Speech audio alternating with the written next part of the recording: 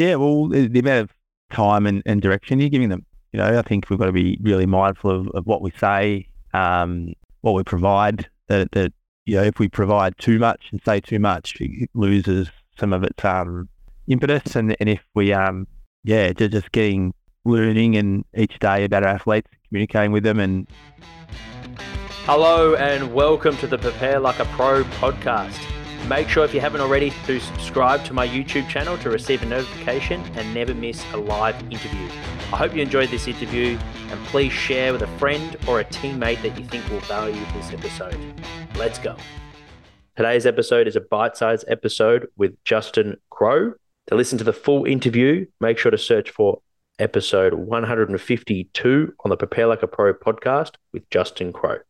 Talked about different leadership styles. Mick and Dave were people focused, and then Neil, Craig, and Worsfold. So, what's one that you've sort of leaned into? What do you see your sort of leadership style? And good question. You've had some significant leadership positions. Yeah. I like to think that I still keep that people first focus from early on. I think Chloe did well at the time.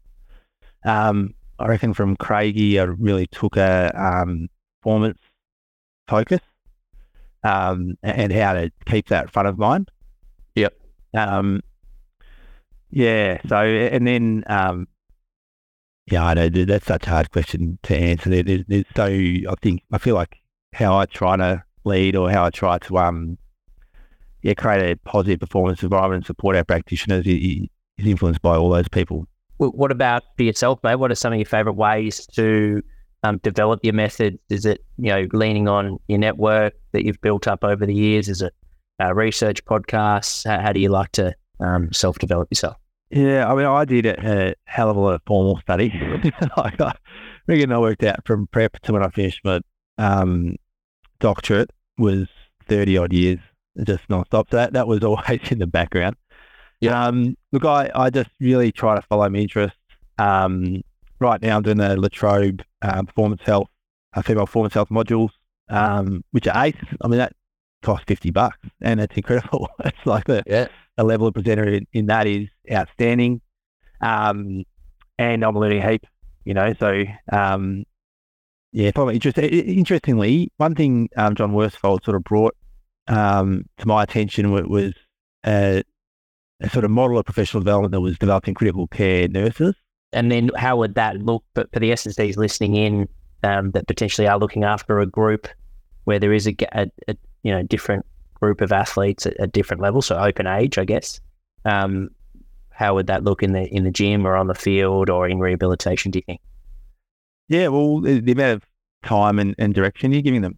I think we've got to be really mindful of what we say, what we provide. That if we provide too much and say too much, it loses some of its impetus. And if we just learning and each day about our athletes, communicating with them and getting a feel for what they do best with, and also watching them grow and being able to adapt as they carry on their journey as well. How do you like to conduct your meetings? Is it one a day? Is it the start of the day? Is it reflecting at the end of the day?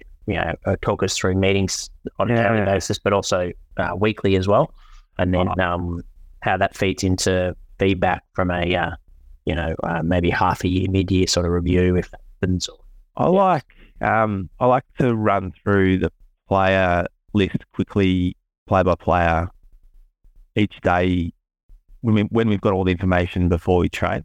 And then that's a really important meeting, so everyone walks out with the same message on the same page, and we can have provide clear direction to the coach.